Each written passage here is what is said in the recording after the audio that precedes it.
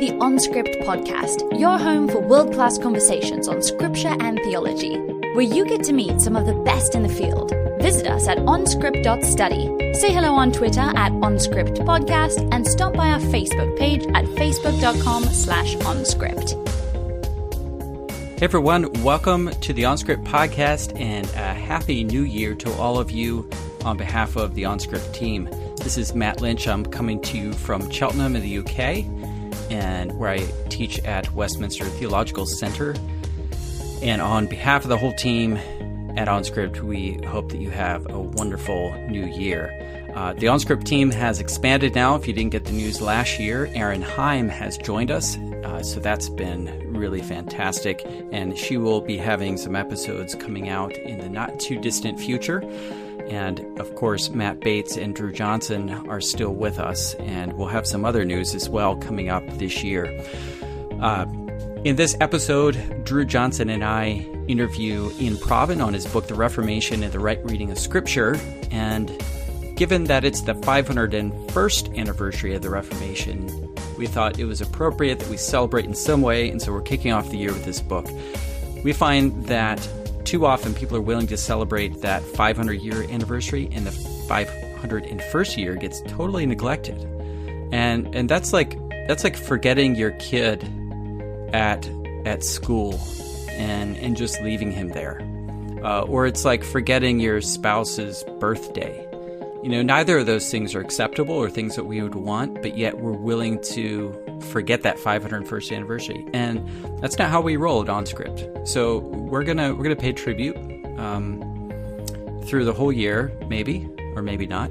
And so we're gonna lead off this book. But in all seriousness, this is one of the most provocative books I've read in the last few years in the realm of biblical studies. And I think if you're interested in Protestant hermeneutics, it would be a fascinating book for you to get hold of. And the best way to get hold of it, of course, is to click on the link through the OnScript page. That gives us a small kickback at no extra cost to you. And that would be really helpful to us.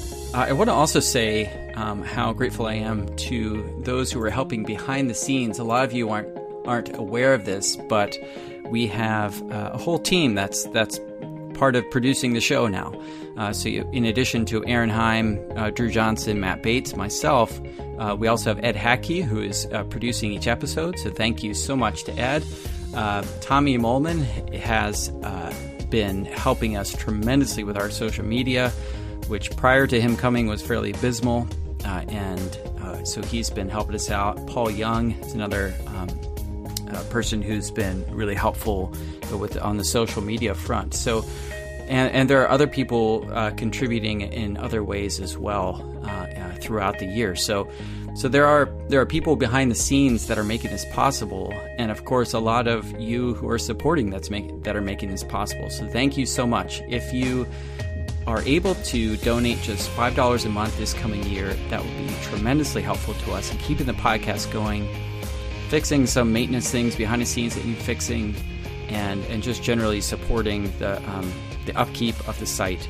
The money goes back into the podcast.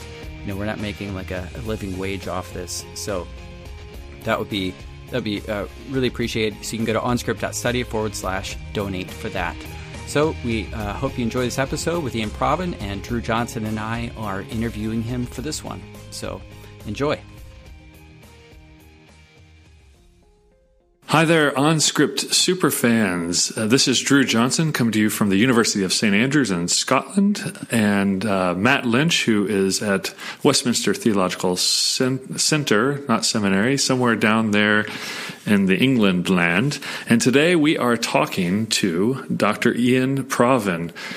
Iain Provan is the Marshall Shepard Professor of Biblical Studies at Regent College in Vancouver. He is the author of many books, some of which you will certainly know, including Seriously Dangerous Religion, which we've already interviewed him about that book on OnScript. You can look that up in the archive. Also, A Biblical History of Israel, which he co-wrote with Phil Long and Tremper Longman. And today we're going to be talking to him about his new book, The Reformation and Right Reading of Scripture, which is by Baylor University Press. So first of all, Iain, welcome to OnScript. Thanks, Matt. Nice to be back. So, Iain, this is a very ambitious book, to say the least, and one that's obviously been stewing for quite a while with in your mind. And so I'm wondering if you could help set the context for the book, maybe tell its story of origin and development, and then maybe also talk about the four positions against which you're setting your approach, which you've called your fifth approach to reading the Bible. Sure. Of course, one answer to this question will be very long because I've been wrestling with questions of how best to read the Bible for my entire adult life. And a lot of my work and writing has been related to bits of that question, and I've taught courses and so on. So the bigger context is that lifelong journey. The narrower context is the 500th anniversary of the Reformation this year. And that just seemed like a good moment to try to put a lot of these things down in one argument. So that's the kind of larger setting of the thing. And then the close context, the one you just asked me about, is that I think that the Protestant Church is in some disarray at the present time on the question of how best to read Scripture. And there are various ideas. They're not particularly compatible with each other, but very few people appear to be trying to negotiate their way through that to try and argue what might be good or bad or right or wrong-headed about all of that. So the four positions I lay out in the book as a kind of family tree, I guess, of where we're at would be the historical critical modernist reading that derives really from just about the time of the Enlightenment, but really takes off in the 19th century and has dominated university life for much of the 20th century. The postmodern posture that is also a very prominent feature now of university education and has touched, both of these have touched the church in various ways as well. And then thirdly, the kind of view represented by the folks who signed off on or have adopted the Chicago Statement on Hermeneutics, which is a kind of backward-looking, let's try to reclaim aspects of the past and take our stand there. And that this one would view modernity and postmodernity as fundamentally problematic and to be resisted, I think, more than anything else. And the same would be true of the fourth position, which is really looking to go further back, though, and to reunite our contemporary context with the history of the church prior to the Reformation, and particularly the patristic period, I guess, would be very important, but also aspects of the High Middle Ages and that kind of thing. I think all of these positions are wrestling with real issues. I think they all have, they all have something to say, but I don't think any one of them is adequate by itself, and I try and plot a different way that makes use of the best insights of these various positions, but is its own argument, really. Well, thank you for laying that out. This is Drew speaking. I'm not sure if you're familiar with the Eastern European thinker Al Yankovic. He goes by Weird Al Yankovic here. I don't know if you've heard of him before, but he no, also I don't think so. Oh, really? Okay. Well, allow me to introduce you to him. Well, this is exciting. Yes. I get to introduce you, of all people, to a thinker you've never heard of. He recently wrestled with this exact same problem, what's the literal versus the figurative use of the word, and he put it into a song. It's actually a parody song, but I'll play a little bit for you here now, and I'll recite the lyrics. Can tell if you're doing good or doing well. Better figure out the difference. Irony is not coincidence. And I thought that you'd gotten it through your skull, but what's figurative and what's literal? Oh, but just now, you said you literally couldn't get out of bed. What? That really makes me want to literally smack a crowbar upside your stupid head. Your email, it's quite apparent. Were you able to hear that? Not really, no. Oh, let me read for you the lyrics. Not in detail, yeah. Please enlighten me on that. Yeah, well, he's Eastern European, but he speaks in an American dialect. And I thought that you'd gotten it through your skull, what's figurative and what's literal. Oh, but just now you said you literally couldn't get out of bed. That really makes me want to literally smack a crowbar upside your stupid head. I think you used a glue to my chair example similar to this. I guess you made this very nice distinction, I think, that will be very useful for a lot of readers, the difference between literal and literalism. Maybe you could talk about the importance of that distinction for modern evangelical readers. Yes.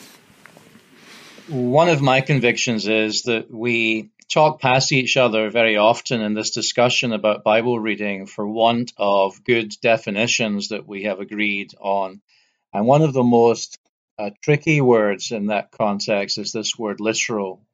Lots of people claim to be reading literally, but they mean rather different things by that. And so in one of my chapters, I simply set out to try and make an argument as to how we should use words in order to gain clarity about what the real issues are.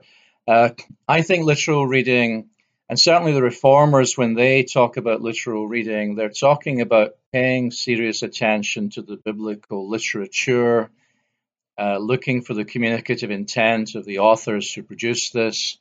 And that takes into account things like metaphor and a whole bunch of other figures of speech. And so that's really, I think, what the word literal should mean. But of course, in our culture, as your rapping friend just reminded us, the word literal is used in all sorts of other ways, including emphatically. And quite often in church use, it's used in a very wooden way over against things like metaphor. You know, you're reading it metaphorically, but you ought to be reading it literally. And I think that kind of thing is just really unhelpful in terms of a productive conversation about hermeneutic.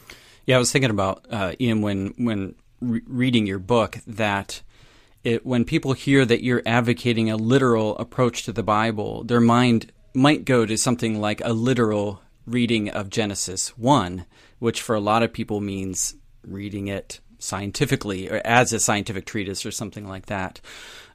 So is it basically that to read the Bible literally, as you're talking about, it means to read it literarily?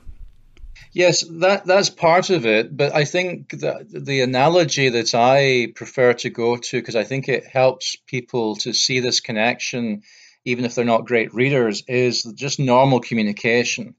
So in listening to the question you've just asked me, I've been paying attention to your communicative intent, and I'm framing my response in light of what I believe you meant to say.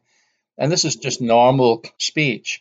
And you might well have used metaphors in that last sentence. I don't think you did, but you might well have done. And a literal reading of you would have meant recognizing the metaphor and understanding what you meant by that. But you're quite right about expectation levels. And this is one reason why the publisher was not very happy with my first choice of title. My first choice of title for this new book was Seriously Literal Interpretation, which I thought was cute because of the previous book. But their response was, the trouble is people will think they know already what you mean by that, and they won't even pick up your book. And I think they were quite right. So I try to introduce this discussion slowly into the book rather than hitting people with the word right up front. Yeah, and that picks up another point that I had questions about when I was reading. I was kind of watching what you were doing in the book with the idea of the communicative intent of the author, and sometimes you said the communicative intent of the text. So you're making the claim that to read the Bible literally means to read along the grain of the author's intention. But then again, sometimes I think we're aware of texts that seem to go beyond what an author could have known or intended at the time, or beyond what and then there are other questions hermeneutically about the degree to which we can recover an author's intent. So I'd be curious to hear your thoughts on those challenges of interpretation. Yes, the variation that you're talking about in my wording, I don't think was conscious on my part. I wasn't making decisions about when I talked about author or text. And the reason is precisely because when I talk about author's intent, I'm not talking about a reconstruction of Paul's mind, as it were, on the day when he wrote Galatians. I'm talking about reading the text that he's given us, with an eye to what he meant by what he likely meant by what he wrote. So the intent is only discerned really through the text and with the text, not separately from the text. You're quite right. As to the business of whether texts transcend in some way our intentions, I think we've probably all had an experience of that at some point, where we've gone back to something we've written and we realized that perhaps there was more to that than was consciously in our mind. So I think we have to give some place to that. But on the other hand, I think when we go too far down the road of separating alleged meaning from communicative intent, we get into an uncontrollable, chaotic environment, really. And it was largely that environment that the reformers were reacting against, actually, in the High Middle Ages, I think. Well, yeah, it's funny you were talking about the how we talk about this today. I was just reading 2 different articles today on how people were misunderstanding something somebody said because they didn't think about other texts that would have informed. So I don't know if you know the Louis Farrakhan video where he's preaching about how he's been wrong and Jesus his Savior. He now recognized that Jesus is Savior. And so Christians are circulating this as evidence that Louis Farrakhan, the black Muslim, has now become a Christian. But he means something very different by each one of those words, including Jesus is actually a prophet in the black Muslim movement who he believes did not actually die, who is alive, who is going to save him. And so there's this kind of natural way of reading that the chastisement in this article was, come on, Christians, just use simple hermeneutics here. Look at all the text in context. And I think that's what you mean by seriously literal. I was going to work the phrase seriously literal interpretation in there some way if you weren't. And I think it's also important to point out that part of a publisher's job is to kill all of our best ideas for book titles. That's been my experience, at least. So this is something we struggle with today. I must say, though, I have to say that I think the folks at Baylor, though, made a really good call on this. So I want to be very nice because they're a wonderful publishing house and they treat their authors astonishingly well. So I'm not too unhappy about losing that title, but you'll notice the phrase still pops up in the book here and there. So I haven't abandoned the idea. Your question about communicative intent and context, though, is crucial, isn't it? Because words always mean what they mean in context, whether it's historical context or indeed literary context. And so I believe that part of the literal meaning of Scripture is precisely what a text like Amos means in the context of the minor prophets, because I believe we have ample evidence the biblical authors themselves were writing attentive to the tradition they were writing in. So yes, to make a proper job of understanding one text inevitably involves the contextual question, I believe. And I think this is a good place to talk about a case where, again, I think it would be easy to misunderstand what you're saying because of our notion of how literal reading might work. You make a case in the book that the New Testament authors are reading the Old Testament literally, and I think that's going to surprise some readers because they look at some examples where it seems like the New Testament authors are finding Jesus where Jesus doesn't exist in the Old Testament. So I just thought it'd be good maybe to if you could talk about your example of Psalm 2 in relation to Acts 4, where Peter and John have escaped a brush with the law, but they've faced some serious opposition from the high priests and the elders. And it says that when they went back to the other believers, they raised their voices to God with one mind and said, "Master of all, you who made the heaven, the earth, the sea, and everything in them, who said by the Holy Spirit through your servant David our forefather, why do the nations rage and the people plot foolish things? The kings of the earth stood together and the rulers assembled together against the Lord and against his Christ. For indeed, both Herod and Pontius Pilate with the Gentiles and the people of Israel assembled together in this city and against your holy servant Jesus, whom you anointed." So for a lot of people, they're going to look at that and say, hey, he's taken that out of context. Psalm 2 has nothing to do with Jesus and certainly not Herod and Pontius Pilate. So how is that reading Psalm 2 literally? Well, it's a great question because I think this is a good example that gets to the heart of the matter. I think one of the things that certain views of reading literally have led to is an atomistic, isolated kind of pattern of reading. I think modern historical criticism is particularly guilty of this. The folks in that tradition tend to want to say that the real meaning of a text is what it means in a kind of one by one way, text by text, in differing historical contexts. And there may be thousands of these, in fact, in any given part of Scripture. Whereas I think that is a bizarrely unhistorical idea because the texts themselves have come to us as part of a tradition. They've been reshaped for community use. I think all the way through. That's why we have them. We don't, have similar literary traditions from other parts of the ancient world. And Psalm 2 is already playing a very interesting role within the book of Psalms. It's a royal psalm in a period when Israel has no kings. You have to ask what it's doing there at all. It seems to me that a very strong argument can be made for the idea that it's already anticipating a king who is yet to come and is functioning, therefore, as a kind of there's a typological element to this where what the apostles are doing is simply saying the kind of scenario that Psalm 2 is envisaging here is precisely the scenario that's playing out in front of you. I think that counts as literal reading, but of course, people have to understand that what I mean by that has to be read in context of chapter 4, right? So what is going to be surprising, I think, to people is that they already think they know what literal means. Therefore, my proposition here seems bizarre. But I actually think that people have a bizarre idea of what literal means. So we have to sort that out before we can make progress here, right?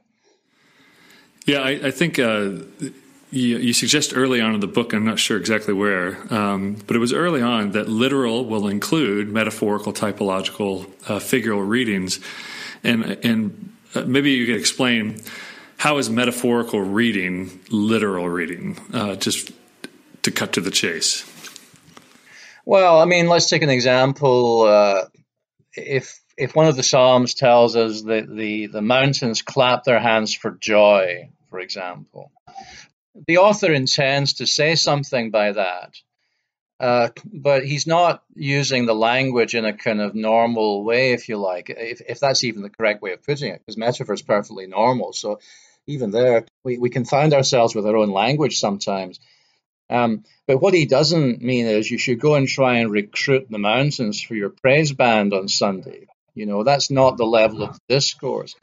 So to read that psalm literally is to try to get at what the person means by using the metaphor. Another example I mentioned in the book, which Kevin Van Hooser has written very nicely about, is Jesus saying, "I am the door." Now, you need to know what a door is in a normal sense to know what that means, but that by itself will not get you to what Jesus means by it, right? Because so literal truth about Jesus is being asserted there, but it's being asserted through a metaphor, yes? So we're very bad at this kind of conversation, I think, in many of our churches. We spend a lot of time defending literal interpretations without really discussing what we mean by that terminology. The common problem, this is kind of an aside. I'm wondering. I always have this question of when the language is so dogged by its baggage, at what point do you just switch the language? If you were to switch the language from literal and literalistic, is there another set of terms you would prefer? Well, not really, and I've thought about this, but I'm not inclined to give up perfectly good words just because other people are misusing them. And one of the problems with changing the language is you also cut yourself off from the tradition behind you. And that's not helpful because we have to understand who we are in terms of the whole story that's unfolded behind us. So I actually want to retrieve words like literal. Now, there are other words currently in use that are not particularly biblical words, like the word evangelical as a noun, for example. And arguably, given what's happening in politics worldwide, that's a word that perhaps we should take a sabbatical from for a little while. not because I don't myself hold to evangelical tenets of faith, but just because the word itself now, people know immediately what that means, and of course they're wrong very, very often, or at least they're only partially right. So there are words there that I don't feel so strongly about, but actually literal is a word that I want to claim back and put back in a constructive context. Well, maybe it'd be helpful then to talk about the history of that as a concept. So the sensus literalis, this is something the church has explicitly wrestled with. So could you talk about a bit of that history and then, to say why you don't want to cut yourself off from it? Well, because one of the questions, well, perhaps even the main question that I'm asking in the book is, how are we justified in reading in any way at all? What's the warrant that we claim for our Bible reading? Yes. What's the authority we claim for it? That's a really important question. Is there a right way of reading? Who says so? Yes. So as I go back to Scripture itself and then follow that through into the post-apostolic church, the question of what our Lord himself and the apostles and then the church fathers believed to be the right ways of reading is a very important question, which is why I spend so much time on the New Testament appropriation of the Old. You get to somebody like Augustine, who at least in his theorizing about this is very strong on the importance of the literal sense and is already pointing out the dangers of departing from it, which is kind of ironic if you know his sermons, because he frequently does depart from it. But in his theory, at least, I think he's very good. And that whole tradition is fundamental, really, even where people were fairly relaxed about allegorical reading in some contexts. When it came to doctrine and matters of faith and practice, the church largely agreed that it was the literal sense that you were after, and that your allegorical readings only had as much weight to them as the foundation that lay beneath. So that's why the tradition is important. It's a question of which story we're in and whether we are writing the latest act of a continuous drama or just doing our own thing. And there's already too much doing our own thing in our Protestant churches. So I prefer not to add to that. Yeah, and I thought that was one of the more significant contributions of your book was showing the long tradition of wrestling with and fighting for the literal sense of Scripture, because I think it's easy to have this sort of narrative in our mind that the church fathers and the medievalists were generally kind of allegorical, spiritual in their approach to reading Scripture, and then the reformers pivoted significantly and said, hey, we have to go back to the literal sense of Scripture in a way that was in complete disjunction with the rest of church history. So I thought that was a really helpful contribution in the book. Yeah, I think perhaps in our own Protestant tradition, we don't have a very clear memory even of the reformers at the present time. And one of the things I don't think many of us realize is that the reformers themselves claimed that they were the ones standing in the great tradition behind them, and it was their opponents who had departed from it. And we have to take that very seriously, because if it's false, it's a massive falsehood. And if it's true, which I believe it is, then it's really important for us to understand it. Yeah, you didn't address it too much in the book, but I wonder if you have any thoughts on whether, pre-Reformation, you have humanism come into play. And did people generally view humanism as kind of like the refreshing wind of the Spirit bringing us back to what the New Testament was always doing? No, on the contrary, the whole humanist scholastic thing was a massive conflict in the pre-Reformation period, and the fault lines of the Reformation, as they turned out, were very largely the fault lines also between humanists and scholastics. Not that all humanists became Protestant, but certainly many Protestants had serious humanist input. So the idea of going back to the sources, for example, which was a general humanist idea, the idea of learning original languages is already a humanist idea. So although people like Luther were not in Erfurt, not terribly directly touched by humanism, many others were, John Calvin, for example. And Luther himself increasingly came into circles where these ideas, at least, were normal, if you like. So the Renaissance certainly prepared the way for the Reformation, although it's not the only thing that prepared the way for the Reformation, but it's certainly one of the straws in the wind. Uh, and you're already getting proto-Protestant kind of discussions going on in the preceding period before you get to Martin Luther's personal crisis and all of that. Iain, you were quite open in the book that your approach to reading the Bible is in pretty significant methodological and theological disagreement with your colleague Hans Boersma and his approach to reading Scripture, or at least his hermeneutical method for how Christians should read Scripture. And he just published his book, Scripture as Real Presence, Sacramental Exegesis in the Early Church. Because you mentioned that, I wonder if you could just set the context for Hans's approach to Scripture and maybe some of the points of disagreement. And also if you could, when you two sit down for coffee together, what kinds of conversations do you have about these topics? That's a great question. I'm very happy you asked it because of our tribalism and our battles and stuff, it's typically assumed that when we disagree with each other, we probably hate each other. So I'm very happy to enter into that conversation. So Hans is coming at this whole question of reading Scripture from a much wider set of commitments. He really wants to reconnect our contemporary Protestant situation with not just a pre-Reformation tradition generally, but with a very specific kind of Platonist Christian prior, sort of reality. He feels that modernity has really cut all of our threads connecting us to transcendence, and he thinks modernity and postmodernity are thoroughly problematic.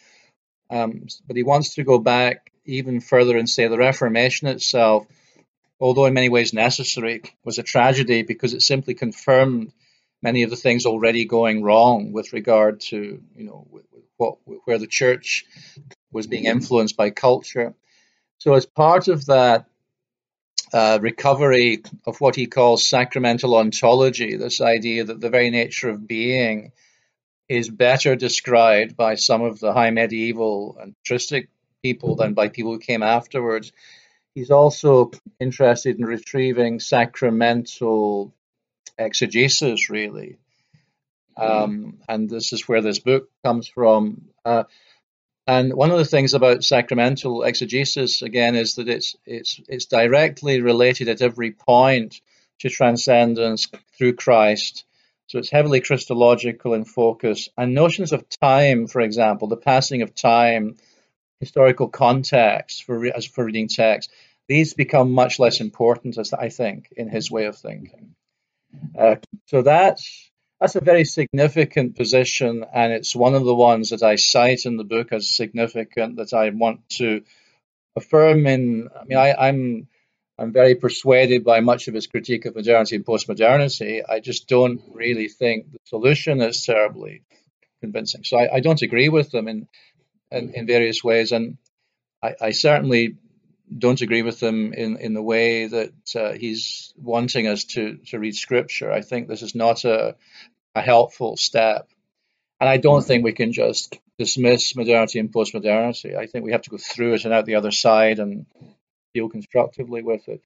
But as to our personal relationship, we have worked very, very hard on that through time. We do go out for coffee. We do talk to each other in a friendly way. We always try to keep that conversation respectful, even where we're disagreeing, and to model that for our students as well, who are not accustomed to good disagreement in church. And so this comes as quite a shock, I think a positive, constructive shock to some of our students early in their studies, that two professors can significantly disagree, actually, but do so in a respectful manner. So, we continue to work at that. And I admire Hans greatly as a very fine Christian person, very pastoral heart. He and I are united completely by the Nicene Creed and all sorts of important Orthodox standards of faith. So that's the context, the wider context in which we're having this important discussion. I don't want to minimize the importance of the conversation, though, and get all mushy about this. I actually think this is really important. So, well, I think it's time for our first speed round. So if you're up for that, okay. Yes. Okay. So we're gonna start off with an athletic question. I'd like for our listeners to hear what is your greatest athletic accomplishment? Winning the bumps in the rowing races at Cambridge, probably. Okay. And what are the bumps? Well, the River Cam is very narrow, so you can't race side by side. So you begin 1.5 lengths apart, and the idea is to catch the boat in front of you and bump into it. And if you do, you go above them the following day, and you row for 4 days. And if you bump a boat on each of those days, you get your oars, as it were, which means you have the right to get your name painted on an oar for all eternity. And it sits in the college somewhere, and you're very famous. So that's probably. Now, I met you at SBL a couple of weeks ago, and my brother is an accomplished rower. He still coaches rowing to this day. You did not seem like a particularly tall person to me. Maybe average height. Where were you sitting in the boat, and were you scull or sweep? In that boat, I just begun rowing, so I was right at the back in the number 2 position. But I did eventually, in the course of time, get up to stroke later on. This was college rowing, so there were many divisions, and you didn't have to be a super duper fitness guy. I did try out for the lightweight Cambridge crew when I was there, and I'm happy to report that I finished 8th in the fitness tests for the entire intake. But my rowing was not 10th. I was quite pleased. I was 28. That's actually not too bad. 28? Wow. Yeah, I know, competing with all these young guys. So that was really good. My rowing wasn't technically good enough to actually make the crew, but at least I got through into the rowing bit. So that was good. What's the last book which, when reading it, you threw it across the room? Do you know what? That's a great question, but I don't recall ever throwing a book across the room. That's no, Ian, that was a dig at me, actually. Oh, really? Oh, yeah. Which was the last book you read and you threw across the room? Let's just say no comment. Okay. All right. And it's not yours. Yeah, it was not yours. Good. I could have knocked a shelf out or something with that thing. Yeah. Is there a book that you metaphorically threw across the room recently? No, not really. I mean, as you know, Matt, because we've been together in class. I mean, my posture towards other people's ideas is really try to respect them and understand them, even if you think they're wildly wrong-headed, because there may be something you have to learn. So I'm not really the book throwing kind of guy at this point in my life. I assiduously try to find the constructive and the good, even in the most awful book. Yeah, I still pass on your advice to my students that you ought to be reading things that you seriously disagree with on a regular basis, which I always appreciate. I will email you a book recommendation, right, Ian. Okay. To see whether it provokes me? Yeah. We want to see test your limits. Okay, do you consider it a worthwhile investment for humans to attempt colonizing Mars? No, I do not. I think that's a crazy idea. We'd be a lot better served trying to actually feed the hungry and deal with preventable diseases and stuff. I think this is crazy stuff. What's the funniest thing that happened to you recently? Oh my goodness. This is a difficult one as well, because I can't even think. I've gone into brain freeze now. Yeah, that's the idea. No, I can't even unlock that part of my brain. I'm sorry. Okay, all right. Well, I'll try a joke then. All right, knock knock. Who's there? 2. To who? To whom? I like that. Well done. Nicely chosen. All right, back to outer space. Does extraterrestrial life exist? And if so, does salvation extend to it as well? It may exist. Salvation in Christ. Yes, it may well exist. I'm not entirely confident that we will ever discover such. It would seem a bit strange that if it exists, it hasn't manifested itself or got in touch with us yet. Although, if C.S. Lewis is right, it may be looking at saying we're going nowhere near them, they've got the plague, so that could be an explanation for that. If it does exist, though, that's an interesting question. I'm not sure what I think about that, because Christ becomes Homo sapiens, doesn't he, and saves us. And the question of whether these other beings are fallen or not is interesting. C.S. Lewis is my go-to imaginative guide here in the science fiction trilogy. I think he's very interesting on this point. Yeah, I always go back and forth between, if Christ is the second Adam, then is he just the redeemer of the human race? But yet he also redeems creation. So does that extend to all things? So it's a bit of a conundrum there. There is a very Is interesting. it possible, Matt, you have too much time on your hands? Yeah, well, or it's possible that students write MA theses on this topic. Oh, Drew, do you have a? Well, this is the only time I can talk about this book. There's a novel about this very premise where a guy gets recruited to go to this other planet where their engineers are working, and there's an indigenous population, and he becomes their pastor. And lo and behold, it turns out there was a pastor there before him who's disappeared, and that pastor there before him turned these aliens into King James only. So the Book of Strange New Things is the name of the novel. It's very good. Now that's a plausible storyline. That I can believe. It's happened. All right. One more. You've answered this question before, so see if you've shifted. What's one idea in biblical studies that you think needs to die? I've answered that before. Was it a good answer? Yeah. Well, I think so, but see where you're at now. Well, the big one for me is still this idea that somehow the Old Testament is really not fully Scripture, and we can manage with the New Testament. And this idea that Marcion lost the battle but won the war is one that's still really, I think there's loads of evidence that's true, and I think it's very damaging to the life of the church to not be dealing with the entirety of the Scripture that we have been given by Christ himself for our life's journey. So that's the most fundamental one for me as an Old Testament scholar, because a lot of my teaching and preaching career has really been aimed at doing something about that problem. And it's a very lonely, it can feel as if it's a very lonely furrow to plow, to be honest. So that remains for me the big one, I think. Well, I think Drew can agree that we're with you. You're not alone. Although I often refer to myself as Chicken Little when I get on this diatribe in class. Like, I'm not Chicken Little. This is really a problem. Yeah. Returning to the... Well, the trouble is, I keep saying, when people say to me, you're overly pessimistic, you can't behave as if the world's about to end all the time. I say, yeah, but one day it will. So eventually I'm going to be right if I live long enough. That's well, you could always say it's in your that. genes as well. That's true. That's true. But that's only because the Scots are one of the lost tribes of Israel, so we know the truth of the matter. I've not heard that one yet. Going back to the book, you have a section called How Shall We Then Read, which I assume was a riff on Francis Schaeffer's How Shall We Then Live?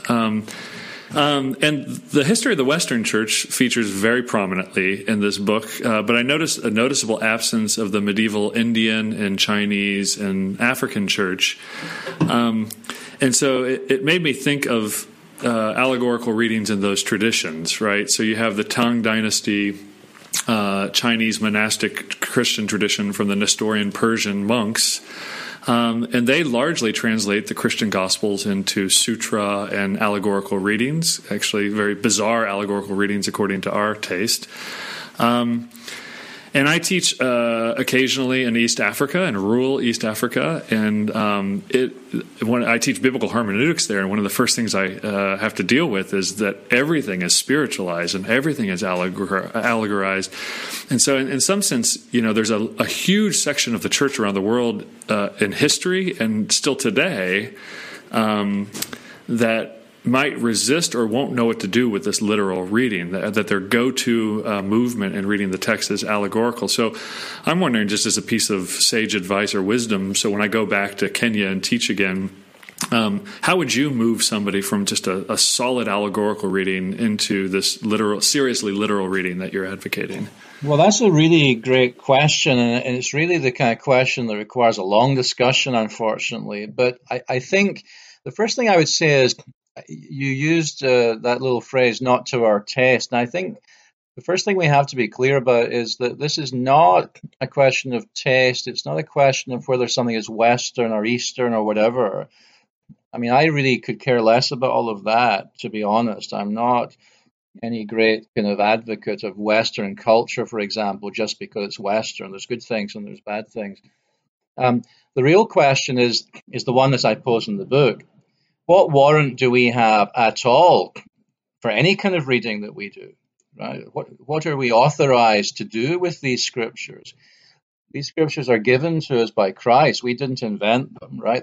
They don't have our copyright on them. They're given to us by Christ through the apostles, and they come not just with a kind of strong suggestion we should read, mark, and inwardly digest them, but I think with strong advice on how to read. And if that is true, that's true for all Christians. Now, of course, the scriptures need to be translated into other languages, and of course, they have to be translated culturally to some extent as well, in order that equivalencies of people can understand and so on. But I think we have to be very careful with this at the moment, because we're going through this whole post-colonial kind of thing, and there's much that's good in that critique, but if it becomes a matter of, well, you guys in the West happen to read it this way, and as people over here, we have a long tradition of reading this other way. Well, descriptively, that's fine to say that, but it still begs the question, yes, but what's the right way? Is there a right way? At what point does your translation actually become a different story? At what point do you lose the plot, quite literally? So much allegorical reading, I think, just begins to spin away into something else. And you see that already in the early church, the way in which quite baneful effects of Greek philosophy, in my opinion, touch early Christian discourse and all the way through. And still to this day, I think we suffer some of those issues. So to me, this is an issue of how ought Christians everywhere at all times to read. That's the fundamental question. And then the question of how you translate in the indigenizing process and so on, that's a very legitimate secondary set of questions, but they are secondary questions, I think. And I think we have to hold each other to account in the global church for all of our translations, if you like. I'd say, at this point, your translation really is not orthodox or helpful. So, Iain, you talk about allegorical readings often spinning away from the plot of Scripture, and I was, you had a quote on page 212: the entire bundle of ideas that the body is less important than the soul, and marriage less worthy than celibacy, that erotic desire and passion are problematic, and are to be suppressed, and that the goal of existence is the ascent of the soul to God. And you're talking about how these are all problematic conclusions of an allegorical approach to the Bible, at least as they took shape in the early church or the medieval church. And the assumption here seems to be that allegorical readings are especially susceptible to prevailing philosophical ideas. But, I look today at folks who embrace what they would consider a more literal approach to Scripture, and it still seems very susceptible to, upper middle class suburban ideals or to individualism. So I'm just wondering is it that the method of reading is more susceptible, or if the fault lies somewhere else? Well, I certainly don't want to suggest there are sinless readers anywhere, no matter which kind of method they claim to be following. Of course, the question of whether any of us is reading well or badly remains always a question, and we ought to have due humility whenever somebody else points out to us that we're reading badly, and at least consider whether they might be right. But the thing about literal reading is that at least if people have that commitment, you're able to go back to the Bible and actually say, yes, but does it actually say that? There's a kind of implied set of rules there. People may not yet have the greatest definition of literal or whatever, but at least you know what it is you are doing and disagreeing, and you know where to go. There's an agreement. You go back to Scripture, you try and work out what the Apostle Paul really meant, and you try to come to agreement about that.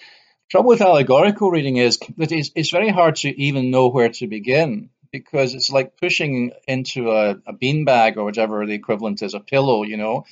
It kind of makes an indentation, you take your finger out and it comes out, and it never seems to make a permanent impression, because the appeal to communicative intent fails, because the answer is just, yeah, I know the Apostle Paul likely meant that historically, but I prefer, or we prefer, or the church has preferred, or whatever, to read it this way. And so the question of how Scripture can possibly function as a canon, as a measuring stick for our beliefs and life, becomes a real issue there. So the reason I pick on allegorical reading is because of its history, I think, reveals already the very profound extent of the problem. And that list that you just read out, I really do believe that none of those ideas are to be found in Scripture, not even remotely. It's not even as if they're close to the truth, you know. And yet, lots of people bearing the name of Christ have held to those very things, as you well know, and I think it's very troubling. So, yeah, I just have one more question that I want to ask. It's actually two parts, but you talked about remedies to the problem that you've outlined, and it was on levity, sloth, and learning, which I like the triplicate here. And you say, look, in order for this fifth way to work, it has to be widely owned by the church. And I take it that you mean there can't be an expert class. There needs to be kind of a general expertise amongst the church. And you talk about what's adequate learning environments, and you seem to say, like, look, we need to get on board. People need to have a better education of biblical studies, ancient Near East, the history of translation in general. And as I was reading that, now I became a Christian around 20 years old in a non-denominational charismatic church in the early 1990s, and that actually described the church I was in. There was a lot of people reading Josephus, church history in generally, ancient Near East. They knew Scripture extremely well. And these were people who weren't necessarily, a lot of them were blue-collar workers. These were not, some of them were college-educated, some not. And so it made me wonder if there is, I don't know how to put it politely, if there's a generational issue going on here, which I certainly see every year in the class, less and less fluency and literacy with biblical literature. Or maybe there's a denominational. So, for instance, I saw that in the non-denominational charismatic church in the 80s and 90s. I didn't see it as much when I became a Presbyterian minister. So I saw people who knew systematic theology really well, but did not know Scripture very well, or the history around it, and weren't really interested in the issues of Scripture and biblical history. So I'm wondering if, this issue of capacity and motivation, you suggest, look, the capacity is fully there. We got everything at our fingertips now more than ever. But I'm wondering if the motivation can also be reduced to something as simple as your theological outlook or the generation you were raised in. Well, I think there are probably multiple reasons for the situation we're in, and you've certainly named a number of them there, I think. So there's more than one thing going on. I think that the whole point about the Reformation is that it has to be an ongoing thing, because we're always slipping back. It's much easier to have a different kind of religion, which is why people very often go there, right? The kind of Christian faith that I think Scripture envisages and that has very often been taught, and certainly was picked up in the Reformation, is much more robust, challenging, requires more of the individual, for sure. We have to own it.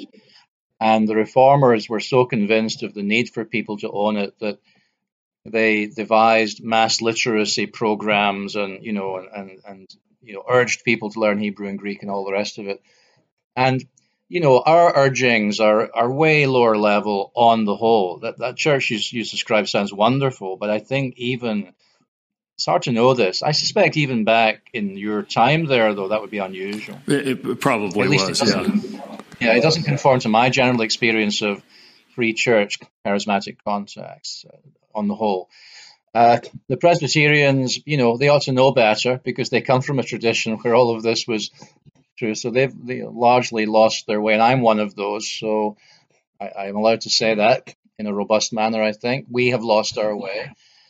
Generationally, though, there are some interesting issues there because if you go back into the history even of socialist movements, so you take the UK and the tremendous upsurge in interest in and commitment to education among ordinary working people in the first part of the 20th century, for example, not religious, but simply the idea that education was a good thing, that you had to improve yourself.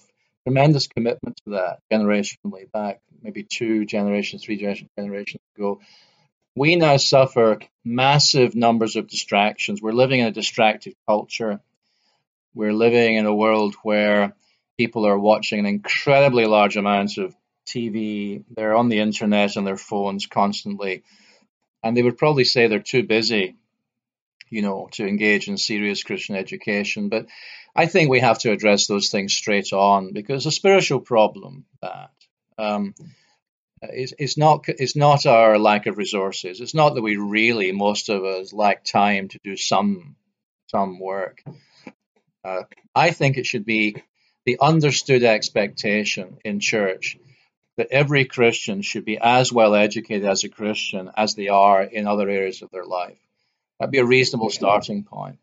Nobody's expecting somebody who left school at 16 and entered a trade to immediately, as it were, rise in their level of Bible understanding to enormous heights. But I think it's a spiritual problem when we have professional graduate people whose Bible grasp is still 101. That ought to be regarded as a problem.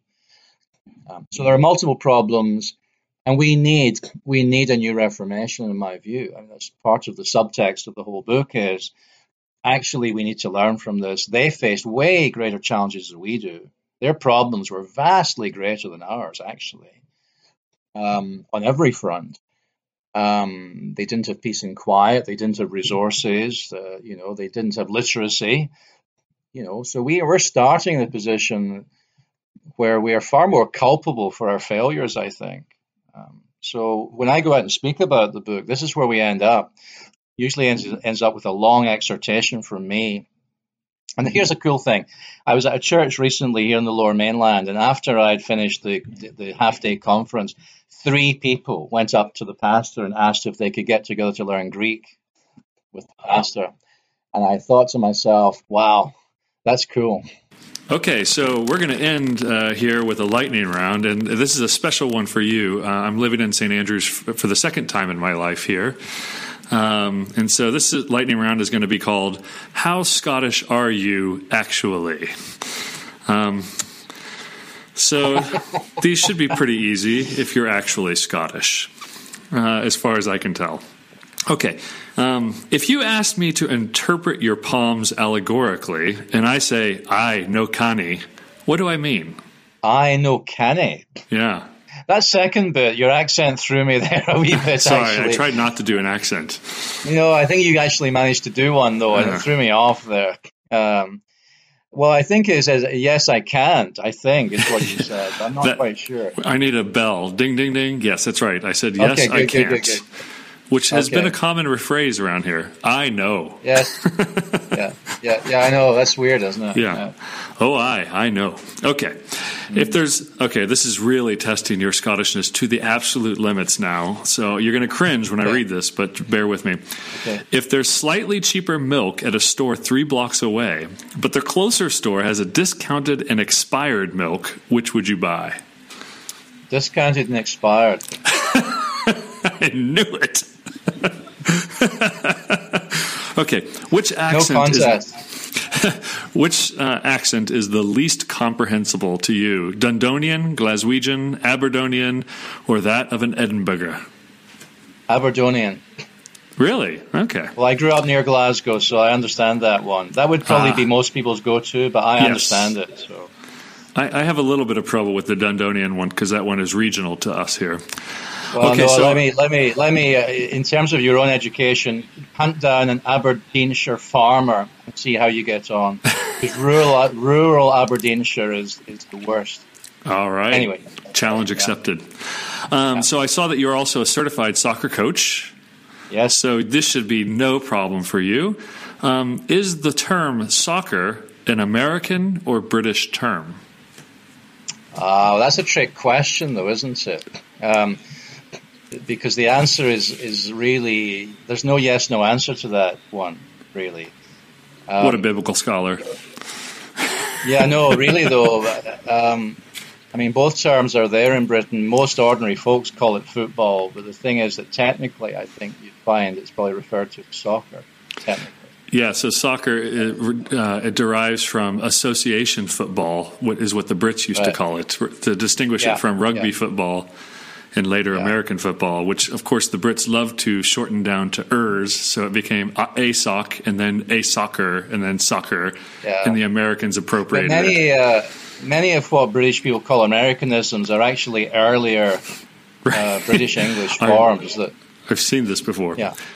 Okay. Yeah. This is an easy one. Should my daughters play shinty? Only if they don't care about how they look later in life. Excellent. Which pop... Oh, shinty, it's a sport that involves... It's a very violent sport. Sticks in a ball and no restraint, it's like as far as I can tell. hockey, except with no rules at all. It's just... It's hockey with no rules and Scottish men playing, right? So you can only imagine. Yeah. Okay, penultimate question. Which pop duo hails from Auchtermuchty in the Kingdom of Fife? Oh, that would be the guys who wrote I Would Walk 10,000 Miles, right? That's close enough, 500 miles. It's the Proclaimers. 500 miles. The Proclaimers, that was what I couldn't get the name, Okay. Very good. All right, and I saw that are you still an ordained Church of Scotland minister? Well, that's an interesting question. The church has just changed its rules, you may know, and so we're in discussion. I have a friend of mine who's now been told he's no longer ordained, for gosh sake, because he lives in Wenatchee in Washington. It seems a bit of a weird situation. So I'm in discussions because I'm an unusual case. But anyway, yes, for the moment I am. Okay, so I too have worked for the Church of Scotland. And if you were a parish minister today in Scotland, how often would you perform communion, as opposed to the twice a year or 4 times a year that happens often here? Well, you're asking me a question about contemporary life, so I have no idea because I lived here for 20 years. When I was a kid, it was 4 times a year still. Is it different now? It depends on the church. 4 times a year, and some go really old school and go twice a year because you got to be extra sorry before you take the sacrament. Yeah. Well, the even older tradition is 1 time a year at Easter, and that's a big deal.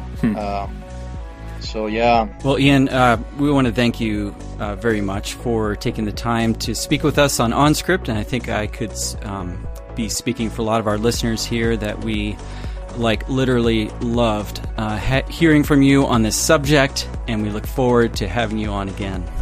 Oh, thank you. It's been a blast. Thanks very much, guys.